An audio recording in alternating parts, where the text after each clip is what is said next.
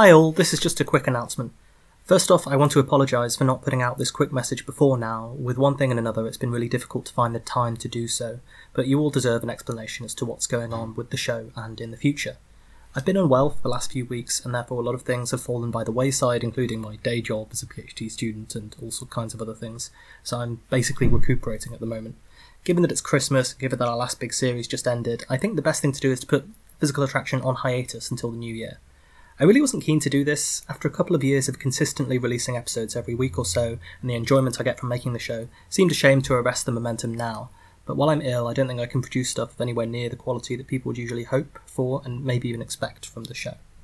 We will return. There's plenty of things I want to discuss, people I want to interview, books I want to review, and even a number of fully scripted episodes that basically just need to be recorded and released at this stage.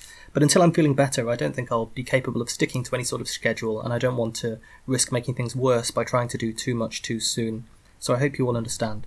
So keep subscribed, watch this space for new information, go back and listen to the massive series on Fusion that we've just released if you like, and expect our triumphant return at some point in the new year, hopefully in January, but I will keep you all posted if it looks like it's going to be later than that. In the meantime, I hope you all enjoy whatever these few weeks have to offer you, and thanks for understanding.